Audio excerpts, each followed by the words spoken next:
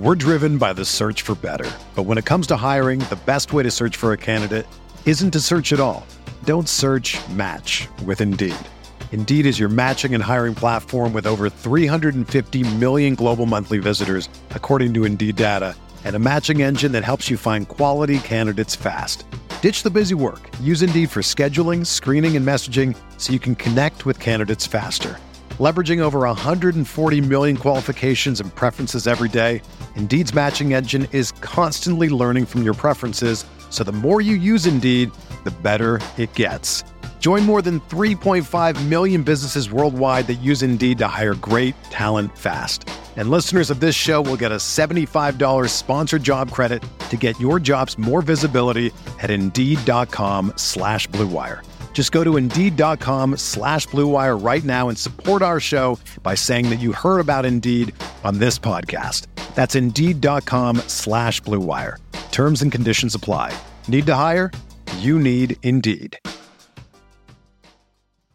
Do you ever feel like you're always on? What do you do when you need a moment to chill? How do you like to hit the reset button to get ready for what's next? These days, everything is go, go, go. It's nothing but nonstop hustle all the time. Work, family, friends, a million pressing social issues, and an expectation to be on 24/7. Sometimes you just need a moment to turn off and hit the reset button. That's when you reach for an ice-cold Coors Light, the beer that's made to chill. Listen, there's a lot going on in Green Bay right now, and I feel like we could all use a moment to chill with a Coors Light. See, Coors Light is cold lagered, cold filtered, and cold packaged. It's literally made to chill. It's as crisp and refreshing as the Colorado Rockies. Perfect for a moment to unwind. Coors Light is what I choose when I need to unwind. So when you want to hit reset, reach for the beer that's made to chill. Get Coors Light in their all-new look delivered straight to your door with Drizzly or Instacart. Coors Brewing Company, Golden, Colorado, and as always, celebrate.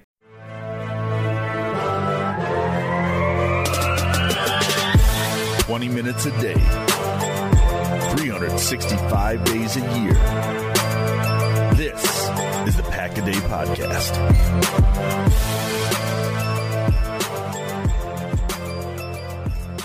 Good evening, everyone, and welcome to episode number 417 of the Pack-A-Day Podcast. I'm your host. My name is Jacob Westendorf of Packer Report. I am here in place of Matub and Zach Jacobson, both of which who have lives and fun things to do in life, which I do not have. So I am here to talk to you about the Packers and the Minnesota Vikings. They will kick off this afternoon, Sunday, September 15th, almost 1 year to the date of last year's game, which has been affectionately referred to by Matub as roughing the Cousins. And hopefully that is not something that becomes the case this time around for the Packers. There's even a joke in tomorrow's Packer Report article that hopefully when Darnell Savage gets his first career interception tomorrow, that the Packers don't rough the passer, get called for roughing the passer when that happens. But there's a lot to go over here in a short amount of time today. The Packers are going to play the Vikings. Both teams are 1-0. Green Bay, obviously, with that opening night win, defensive statement over the Chicago Bears, and the Minnesota Vikings with a pretty convincing victory over a team that I thought was a NFC playoff contender, and they very well still could be, and that is the Atlanta Falcons. The Vikings really had the perfect start to that game. They get a blocked punt, walk-in easy touchdown, then they get an interception and another easy touchdown. They ended up getting Matt Ryan to turn the ball over 2 more times after that, I believe, and end up coasting to a 28-12 victory to get their season off on a 1-0 start. And the Vikings are kind of in a similar spot to Green Bay from the standpoint of they were disappointing last season and looking to make up for that this season. And so far, so good. Dalvin Cook was very good last week. Kirk Cousins was efficient. I don't think they're going to win a lot of games if Kirk Cousins is going to only throw the ball 10 times in a game. So I don't imagine that's going to be a normal game plan for them moving forward. So it'll be interesting to see what they do against the Packers, and I'll kind of break that all down here. Offense, defense, and special teams. So let's start first with something that has nothing to do with the Packers and Vikings game, and that is that the Packers have an opportunity, as do 31 other teams apparently, to make a move potentially for Minkah Fitzpatrick. And that's been a lot of discussion on the Twitter sphere and all kinds of different social media types here for whether or not the Packers should make that sort of move. And the counter argument tends to be, well, they've already put so many resources into their secondary. And I understand that. And I know there's some legitimate concerns on this roster for beyond 2019. The wide receiver position could be one if the young receivers do not step up and make plays this year to solidify themselves as number twos. There is that for right tackle. Unless you believe Billy Turner is the long-term answer at right tackle, the Packers may. They also may not. It remains to be seen on that. Tight end. There's only one tight end under contract beyond 2019, or guaranteed to be under contract beyond 2019, I should say, and that is Jay Sternberger. Jimmy Graham is somebody that they could bring back. It's just, it doesn't seem like the Packers are trying to run Kyle Shanahan's offense. That requires your dual threat, blocking and receiving tight end. And let's face it, Jimmy Graham, nobody's gonna mistake Jimmy Graham for a blocker. I think that's been made pretty clear. He wasn't a blocker in New Orleans, and that was fine. He was one of the most dynamic players in the league. Now, that becomes a little bit more of an issue here in Green Bay when you're not one of the most dynamic players in the league and you're struggling with that. But those are some issues, potential hang-ups for giving away a draft pick like that. I wouldn't give up a first-round pick. I think that when you're looking at a player like that, the Packers are dealing in, they would be adding to a position of strength. And because of that, I think you don't give up a first-round pick for that. Anything after that, though, I am all for. If they want to give up a second-round pick, I'm with it. I've seen a lot of trade proposals from armchair GMs like myself suggesting that the Packers trade Josh Jackson and a second-round pick. I don't really understand that. Josh Jackson was a second-round pick himself, so it's essentially like trading 2 second-round picks for a player that you may only need to trade one, or maybe you only need a third. I really don't know what the asking price is. I did think it was funny that somebody kind of just took it was a tweet from a gambling blog, which is affiliated with Twitter, I guess personality is the right word, Incarcerated Bob. And that is not exactly a credible source. So I don't know what the asking price is. We do know that Chris Mortensen reported that Minkah Fitzpatrick is allowed to seek a trade. If the Packers were able to acquire him, I know from Bet Online today they were tied for second in terms of the team that was favored to get him behind the Pittsburgh Steelers, and they're tied with the Philadelphia Eagles in terms of their odds. So take that for what it's worth. I think we all know that the Packers in Minkah's draft wanted to trade up in that draft. It was reported by Ian Rappaport, and that they were targeting Minkah Fitzpatrick. As he started to slip down the board, I don't know if Gutekunst had started that conversation with the Saints and decided not to pull the trigger on that because he knew he could get an extra first-round pick, or what all happened there, but ultimately they didn't trade up to get him. Fitzpatrick ended up in Miami. What that does do, if the Packers were able to pull off this trade, is Jair Alexander, Kevin King, Minkah Fitzpatrick, for this year, Tramon Williams, Josh Jackson, Tony Brown, and Kadar Hallman, who you could have develop like that. That is ridiculous in terms of depth, in terms of skill sets. It would give Mike Pettin a lot of toys to play with. I think it's a move that, again, you're looking to add to your strength. And right now the Packers' strength might be their secondary, and it could even more be true if Fitzpatrick is brought into Green Bay. So I don't want to spend too much time on that because I know Jason and Paul talked about it yesterday, and I don't want to beat a dead horse, essentially, and it's all speculation at this point. But I'm absolutely on board. If you would have told me coming out of the 2017 draft that the Packers got Minkah Fitzpatrick and Jair Alexander, I would have been ecstatic. Something else to remember is, if you think about it, Alexander and Fitzpatrick both are under contract for the next, 3 seasons beyond this year? This is their second year. So, yeah, 3 more years at young and affordable. I don't think you can ask for anything more as far as your secondary goes. So there's a lot to go on there. It'll be interesting to see if Fitzpatrick ultimately does get traded and what Green Bay does if they're involved at all.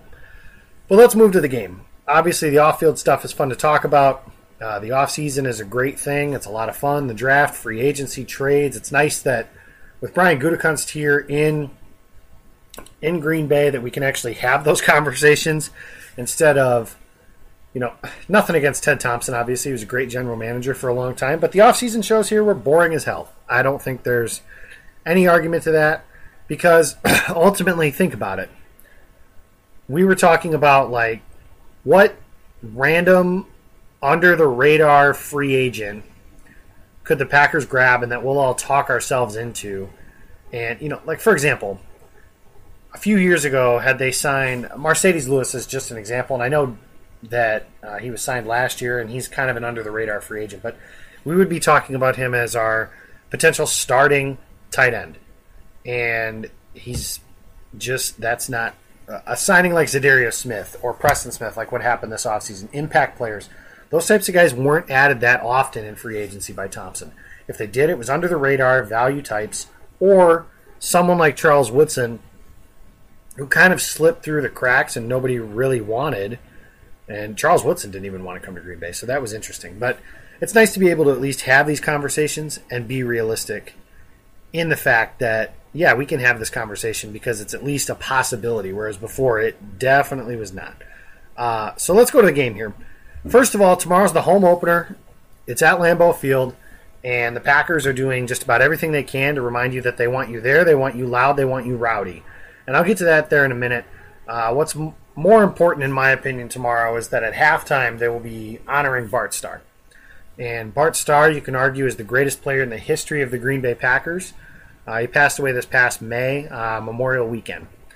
And they did some things this weekend. I'm unfortunately unable to attend. I was hoping to be able to get up there, but I'm having a baby, so I can't exactly take a trip 3 hours away. So, nonetheless, for those that are there, I think that that's important to pay your respects. Sit around. It should be really cool. The Packers usually do really well with things of this nature, too. They're very good at memorials and remembering their alumni, and they do a lot of cool stuff with that. So that should be awesome. If you have a chance and you're at the game, take pictures, take videos, send them to me. I will be happy to do that. To talk about the crowd and the nature of what they're doing here, the Packers have done just about everything they could do this offseason. They had the Viking Galler fart horn, to quote Titletown sound off, and that was received poorly. But they're trying to get it to where, Aaron Rodgers has talked about it. Matt LaFleur has talked about it. There's a lot of people in the Packers organization saying they want you loud, they want you there, they want you engaged, and they want you rowdy. And I know that when I go to games, I make it my personal mission to make my section the loudest and rowdiest in the stadium. Obviously, I can't do that tomorrow. I will not be there. But I implore you all to do that. And something else, I know Aaron Rodgers said not to do it on offense. I'm going to disagree with him when I say on offense. Don't do the damn wave ever. It's one of the worst things in sports. I know my good friend, Brad Jones, and myself, when we have gone to games together, and we've gone to quite a few, when the wave comes around to our section, we do raise something, but it more resembles that of a bird, if you will. So I'll leave it at that for now. So I'm just asking you guys, be loud, be rowdy. I want my TV screen to be rocking. That's the whole purpose of home field advantage. That's the whole purpose of home games, is to make it an uncomfortable environment for the visiting team. That's why teams fight so hard for home field advantage in the playoffs. Why do the Saints want all of the games in the Superdome? Because going to the Superdome sucks. Because it's loud, it's crazy in there, and they're ridiculous. It is hard to win in New Orleans. And that's why they do that. So that's what the Packers are trying to do. I hope you guys that are going to the game tomorrow are able to do that. Going to the game, looking at the offense against the Vikings defense. So the Vikings defense is not the Bears defense, but they're still very good. Danielle Hunter, Everson Griffin, Eric Kendricks, Linval Joseph, Anthony Barr, Xavier Rhodes, Harrison Smith. All those guys I just mentioned have potential to be Pro Bowl to all-pro level players. And the Packers have their work cut out for them, because I had said coming into this season, and it's caught on, and others that are smarter than I am have said the same thing, and that is that Aaron Rodgers said it.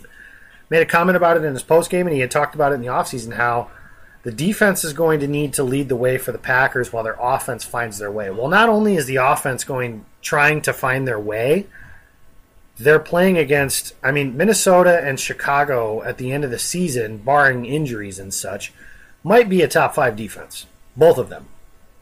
And then next week, you've got Denver coming into Green Bay with Von Miller, Bradley Chubb, and Vic Fangio. And then the Cowboys defense a couple weeks later. The Eagles defense. The Packers play a lot of good defenses in Green Bay in the near future. And not just in Green Bay, but on the road as well. So looking at the Packers offense, first things first, I know what I've said, and I've talked about it before, but this offense is based on the outside zone. And the Packers need to be able to run the ball. And run the ball, if nothing else, just to slow down guys like Danielle Hunter and Everson Griffin so that they're able to give Aaron Rodgers time in the pocket and get the ball down the field. The other thing they need to be is more efficient in their play-action game. It was almost non-existent against the Bears, and a lot of that was because I don't think they could protect Aaron Rodgers, or they were confident in their protection of Aaron Rodgers. So as they're going through all that, they're unable to run their play-action game, which is supposed to be a staple of their scheme. Well, when you're not able to do the things that you're supposed to be able to do well, you can't get into anything exotic. So my friend and colleague, Peter Bukowski, he of Packer Report and your guys' favorite internet ad reads, I'll leave it at that, he has often stated, and he's talked about this a lot, how you don't need to be able to run the ball for good play-action success. And that's true. The data bears that out. But the Packers need to do it more often.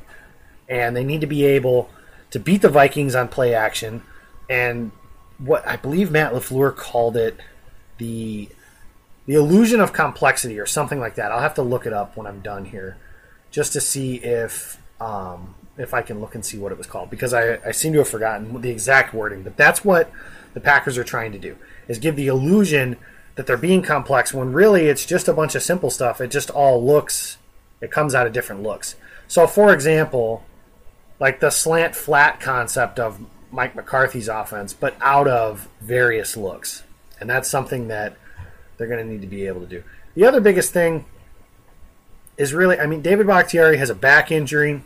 It sounds like he's going to be able to play, and they're going to need him because Everson Griffin and Danielle Hunter are absolute terrors on the edge. And the Packers need to protect their quarterback because, you're not going to be able to do a whole lot with your quarterback on his back. It doesn't matter. And we've seen this before.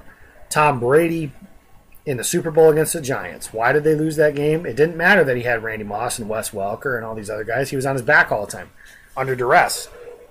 Something about the Packers offense last week, they were struggling to get out of their own way because they either couldn't protect the quarterback or because Rodgers held the ball too long.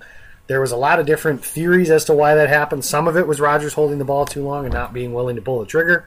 Some of it was great coverage by the Bears and the Packers having no receiver able to beat good coverage outside of Davante Adams. And that's something that might become a theme as this year progresses, is the Packers have not a lot of stock put into their offensive weapons.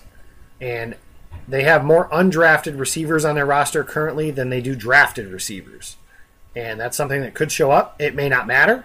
It's possible that it doesn't matter. Marquez Valdes-Scantling, Trevor Davis, Jake Kumerow, Geronimo Allison, somebody could emerge by the end of the season.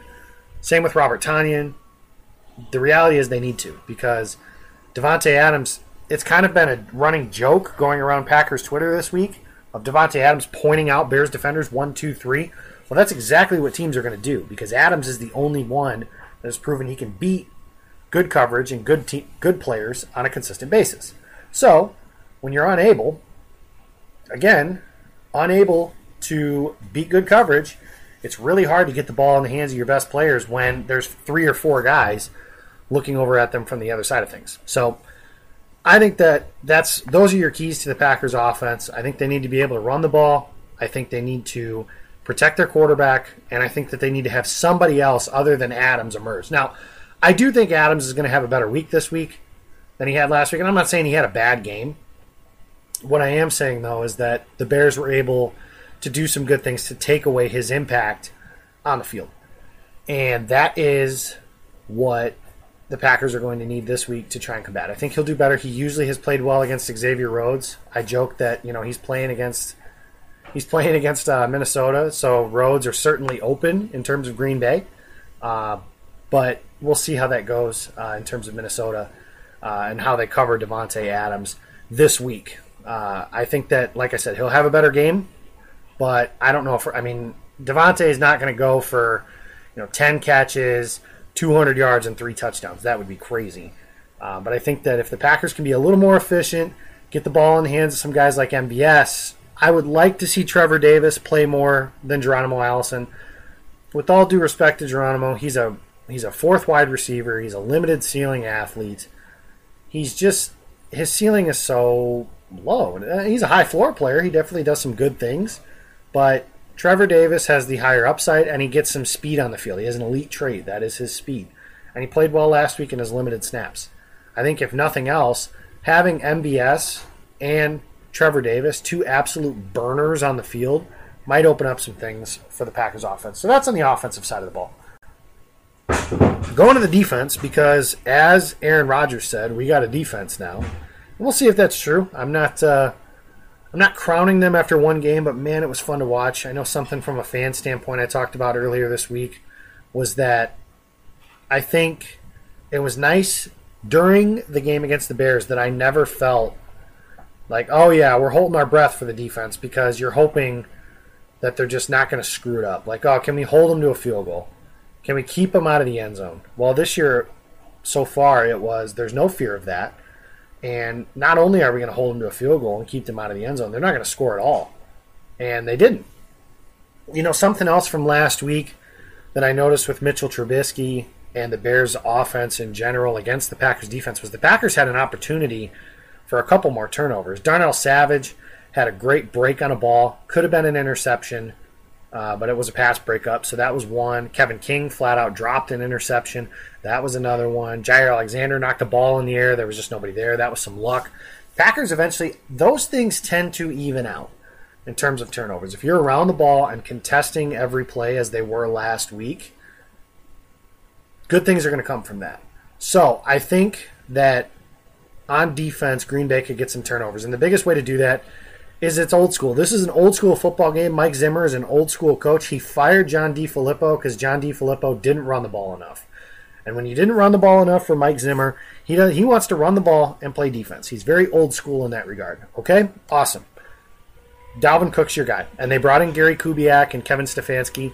Kubiak has kind of got the staple of the offense in there with his outside zone scheme, very similar to Matt LaFleur's.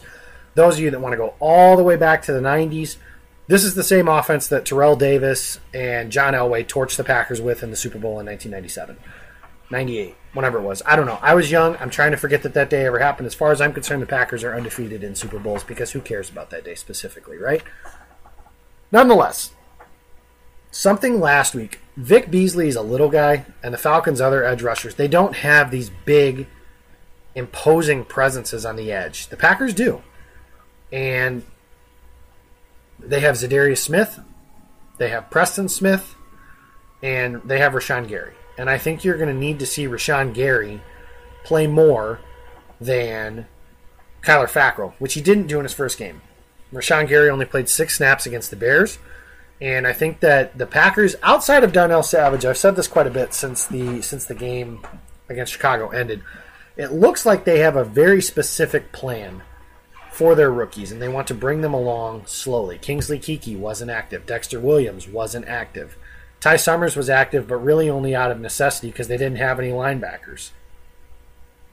They want to move those guys along slowly. Well, the other thing about it is Zadarius and Preston Smith both played more than 90% of the snaps on offense or defense. That's probably not a sustainable number. So Green Bay is going to need to find room to get their top edge rushers a break and get the other guys on the field. Well, when you get the other guys on the field, you need big physical guys who can set that edge in that outside zone scheme. The Falcons weren't able to do it last week. Rashawn Gary can. Rashawn Gary came into the NFL already as a plus run defender. Okay? Already came to the NFL as a plus run defender. Already good at that. Needed to work on his pass rush and all that stuff, although I will point out he had 2 pressures in 6 attempts. Now granted, or 6 snaps I should say. Granted, that's a small sample size, but still nice to see from the Packers' first-round pick. Those guys need to set the edge. Za'Darius, Preston Smith, and Rashawn Gary. And Kyler Fackrell does when he needs to be out there as well, but I just don't have as much faith in him to be able to do that. So that's what I'm looking for with Green Bay is can you get your guys to set the edge? And they're going to need to do that and get Dalvin Cook to funnel back into where his help is. Guys like Kenny Clark, guys like Dean Lowry. The Packers' biggest advantage on defense in this game is that they have a very strong interior defensive line, and Minnesota's offensive line on the interior, Pat Elflein's hurt. They're starting some young guys. They're struggling. That's their biggest advantage. And if they can get the Vikings into second and third and long, that's when you can put some pressure on Kirk Cousins. And when does Kirk Cousins melt? When there's pressure in his face. Last year against the Packers, they were able to get some pressure on him, and he struggled through 3 quarters in that first game. In the fourth quarter, he heated up because the Packers' pass rush was unable to get home, and he just sat back there and picked them apart. So he was able to do that for the majority of the fourth quarter because the opportunities were there. This time around, Green Bay has Za'Darius Smith. Mike Pettin called him special, said Preston Smith wasn't too far behind him. Mike Zimmer. Za'Darius Smith, I think, has an opportunity to be an all-pro kind of player this year. And he had 10 pressures in the first week of the season. That's obviously going to help your cause. Preston Smith was quietly very good as well. And the Packers defense as a whole played very well. So those are your kind of your big key up front. I think as we get towards the back end of the secondary, I'm going to be curious as to what they do with their cornerback tandem and their receivers. I think that what you're looking at is Jair Alexander, because he's going to play, on one side, and then you'll have, some combination of Tramon Williams, Kevin King, and Tony Brown.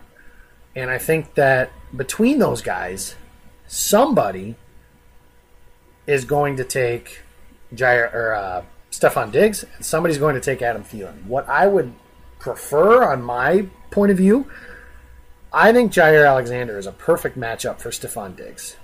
Diggs is a quick, shifty, quick hips, turn on a dime, those kind. Not that Thielen can't do those things, but that's just more his game. Whereas Thielen, he's able to beat you inside like that too, but he's also a slot receiver like that to where I think you can beat him a little bit at least with some physicality.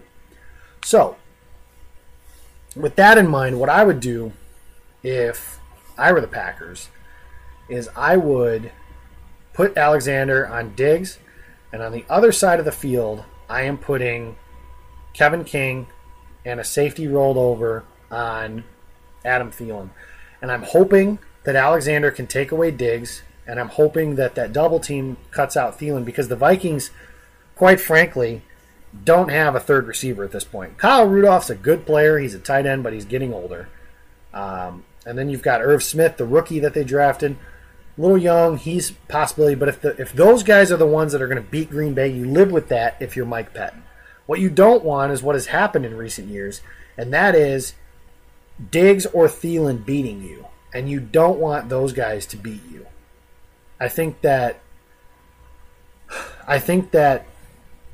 there are a lot of different ways to go about this. Mike Pettin is much smarter than I will ever be, but that's the way I would like to see the game go, and that's the way I would like to do that from a defensive standpoint. So, in saying that, I think that what else we're looking for is obviously stop the run and then go through those things. The other thing I want to know is Adrian Amos got the team's first interception of the year. I think the Packers may get multiple turnovers tomorrow, and I'm curious to see who's going to be the one to do that. Because I do think Green Bay is going to win this game. I picked them to win in tomorrow's story for Packer Report. I have them winning 21-17. I think it'll be a defensive struggle, very similar. I think the offense will be a little bit better. They've had 10 days to prepare. I think that'll help. And I think that their defense matching up with Minnesota's offense is a better matchup for Green Bay than Minnesota's defense matching up with Green Bay, simply because the Packers have that advantage at the quarterback position.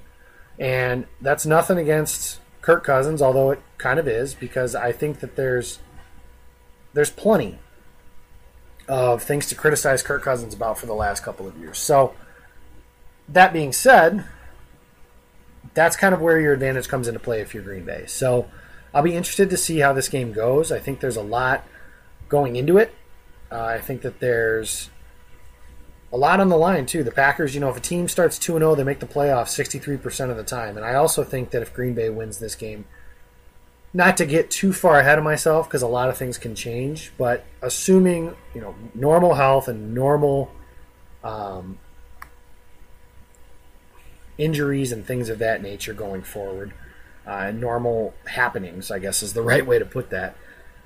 Assuming all that is correct and normal, then I think if Green Bay wins tomorrow that they're starting the season 4-0.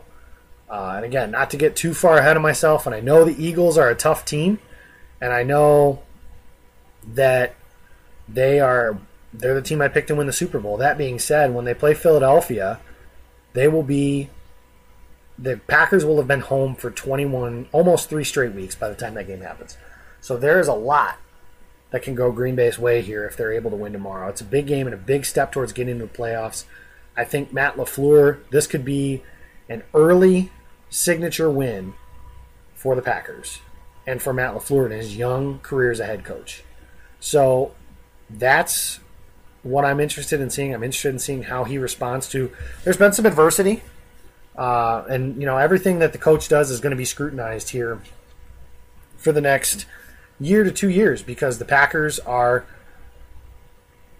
able to, or they need to get back to the playoffs. They need to get back to the playoffs and get winning. That's why Matt LaFleur was hired, because the Packers and their team of people, Brian Gutekunst, Mark Murphy, Russ Ball, believe that Matt LaFleur was the right guy. So everything he does going forward is going to be scrutinized.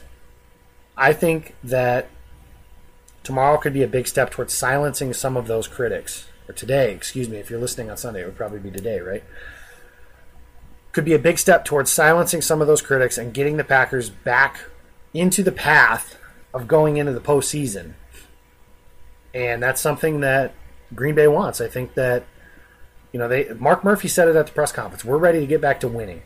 Well, the way you get back to winning is beating your division. The Packers haven't beaten the Vikings. By the time this game kicks off, it will have been 996 days since Green Bay last beat Minnesota. It's time to buck that trend. It's time to start dominating the division again. And you do that, one, by winning your games at home against the division, and by winning road games. Winning tomorrow will mean Matt LaFleur has already done both in his young coaching career. So, not only that, it's the weekend that my daughter's supposed to be born, so I really don't want my daughter coming into this world and having to tell her that, hey, on your birthing weekend, they lost to the Vikings. And I don't really want to have to tell her that. So with that in mind, Green Bay, please, I beg of you, to win tomorrow. And that's really all I can say. I hate the Vikings. I always have. They're my least favorite team. And I really need the Packers to win this game on Sunday. You're honoring Bart Starr. You're playing at home. You want to establish a new culture. It's time. And it's that simple. That said, I do like Green Bay to win. Like I said, 21-17. I think it'll be one of those kinds of games where it comes down to the wire. And we'll be interested to see how it goes. With that in mind, that's going to do it for the show. As I mentioned in the open, I am with Packer Report now. You can check us out, PackerReport.com. I believe they're running a promo now where we have 30% off of of an annual subscription. So feel free to check that out. And there's some great content over there. There's a lot of great people, a lot of Pack-A-Day contributors. Andy Herman is over there. He's the editor. There is Dusty Evely, who did a Dusty's Playbook today for us. Jake Ogden, Jake Morley, Ross Uglum is the publisher. There's a lot of names you're going to be familiar with. Peter Bukowski of Locked On Packers is on there. We have a really good team, and that's just myself included over there as well. So check us out. Check out the Pack-A-Day podcast, obviously, on your favorite podcasting forum. Like and subscribe. And let us know what you like, what you don't like, all those sorts of things. And you can follow me on Twitter if you want to keep up with what I'm doing and what everyone else on our team is doing, because I do tweet a lot of Packer Report stuff now. But that's at Jacob Westendorf. And you can follow the Pack-A-Day podcast at Pack-A-Day podcast. And you can follow Packer Report at Packer Report 66. Thank you guys for sticking with me through this whole thing. Thank you for listening to this show all the time. We wouldn't do this without you guys. Packers-Vikings noon at Lambeau Field. And if you're going to a game this year, please let me know. I'm up there pretty often. As soon as my daughter's born, we're going to take a little bit of time here, get her settled in and everything like that, and then I'll be back at the stadium as soon as I possibly can. So I'm interested to meet some of you guys and talk through everything and all that. But thank you for listening, and go Pack Go.